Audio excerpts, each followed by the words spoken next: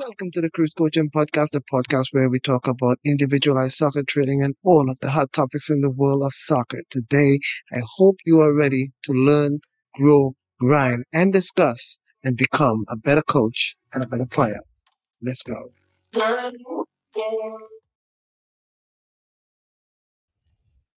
What's up, guys? Welcome back to a Cruise Coaching Podcast episode. I haven't been on here in a while. I feel like I say this every single time, though. But anyways, I'm back. I'm trying my best to get on this a little bit more.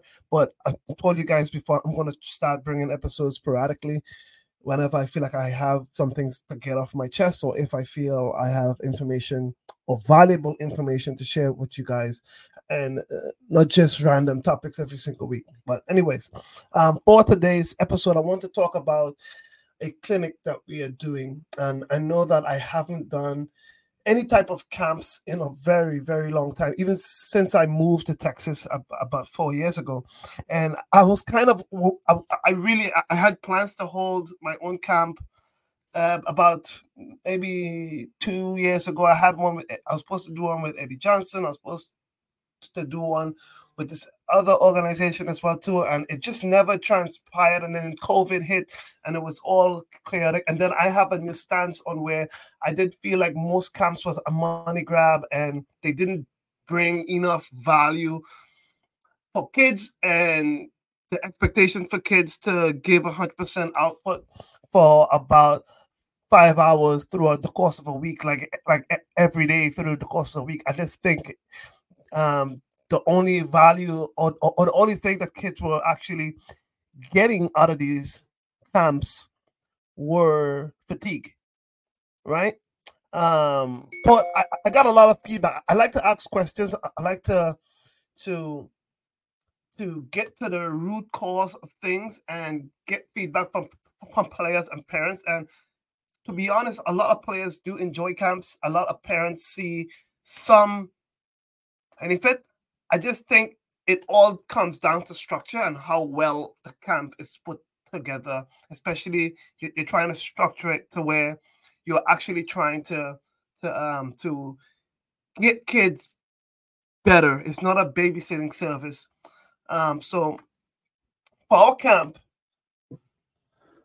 I spend a lot of time on this. I spend a lot of time just studying the game, studying youth development, taking courses from Japan, England, the English FA. I'm always on the English FA's page, taking in information from different coaches and different styles. And you would be surprised, no matter how good Europeans are, the Japanese are, their philosophies are really good, but they still carry some of the same problems that we have here in America in terms of pay to play and all that kind of stuff. They still have the same issues. And a lot of people don't seem to think that, but I have literally talked to different coaches and went on to dive deeper into the research so I could continue to advance myself as a coach, because I want to provide the best type of training for players that to really, really improve and just not to make things look good on social media. So for this camp, the camp, it's on March. Oh, I have to say clinic. I like to say clinic. I don't like to call it a camp because camps is where you sleep over and all that stuff most times. But this clinic, it's a 2-day clinic. It's for spring break. It's March the 14th and 15th. We're only doing 2 age groups. We're going to age range from 8 years old to 12 years old, and then 13 years old to 17 years old, right? Yes, we're going to have 13 and 14-year-olds competing with 15, 16, 17-year-old kids. Some of the kids might be 18, I don't know, right?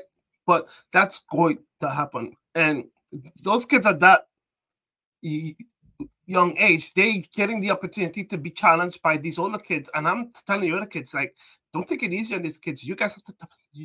It's the older generation's responsibility to push the younger generation as well too. So, I think it's going to be a great experience for everybody.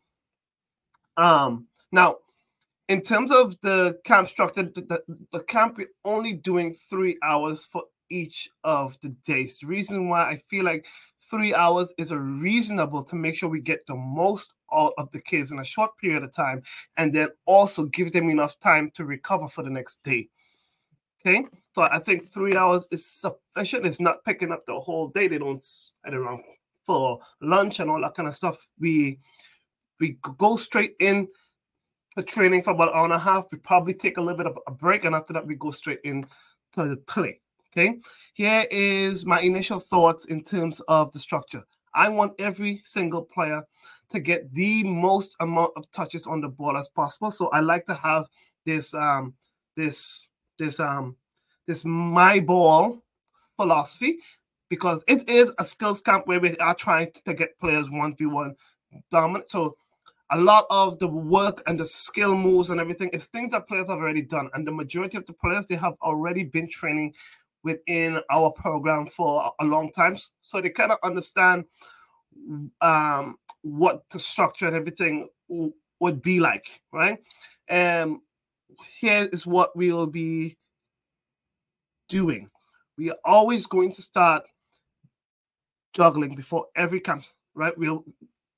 And really teach the players how to juggle and evaluate everybody's level and give them the right tools to help them improve as a juggler. Okay, not a juggler, but as a player, as a ball control.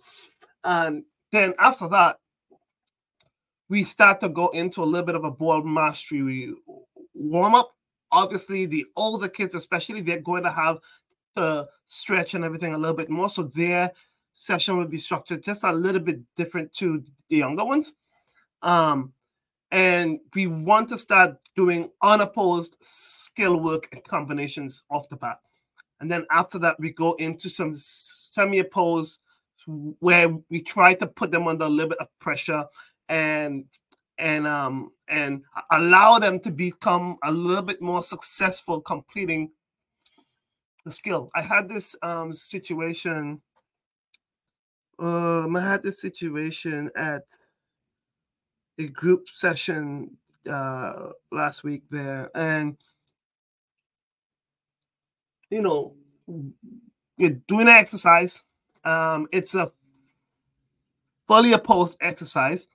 Okay, and we only set up 2 goals, which gave the players 2 options. It did limit the success rate, right? It limited the players' chances to become successful completing the move and actually scoring a goal. So we added 2 extra goals. So now we had 4, and that actually created more success in terms of the player seeing more options, more opportunities to actually utilize the skill. And now it gives them the confidence to say, hey, I can really do this. And then they start to perform it a lot easier and a lot tighter space and everything as well too. Okay. So it's always going to be taken up to where we do some unopposed, semi-opposed, and fully opposed. And we'll always break into a full competitive tournament at the end of the camp. And when I say competitive tournament, every player who comes there, we're expecting them to have a certain amount of attitude, and we want to instill that value within the club. I mean, not the club, the clinic immediately. We want to instill that value, that quality, that hunger to improve from the start of the clinic. We're not a babysitting service, so I want to give the players the chance to really compete and really test themselves and make all of the errors that they can. So I believe that this is going to be an extraordinary camp. I've already communicated and had meetings with Coach Lee and Coach Nate, and we're going to have 2 more meetings even before we have the camp to really get things organized and set for it. I've told them about the energy levels and everything. We are going to have, for 3 hours, we're going to be exerting so much energy and spirit into the kids, right? So I asked them to just get ready for that, yeah? because the more energetic we are, the more excited we are to train, right?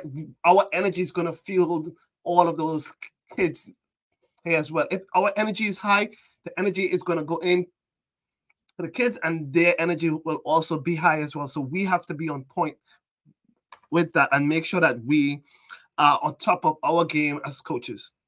Okay. And just trying to make sure our instructions are quick. I say quick and not vague, but we want to be detailed, but we don't want to stall the play. We want the kids on the ball as quick as we can, as much as they can. So we don't have a lot of time to stop and give this very long explanation of this and that and this and that.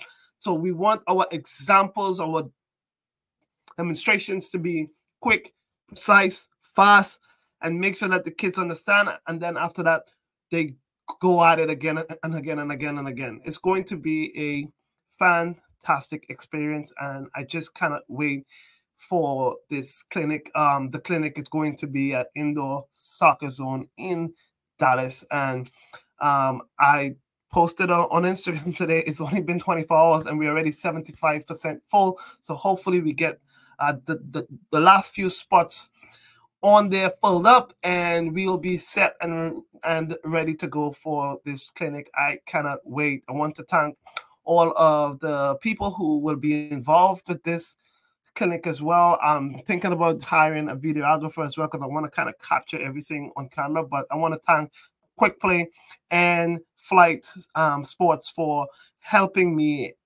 sponsor this with equipment for the clinic.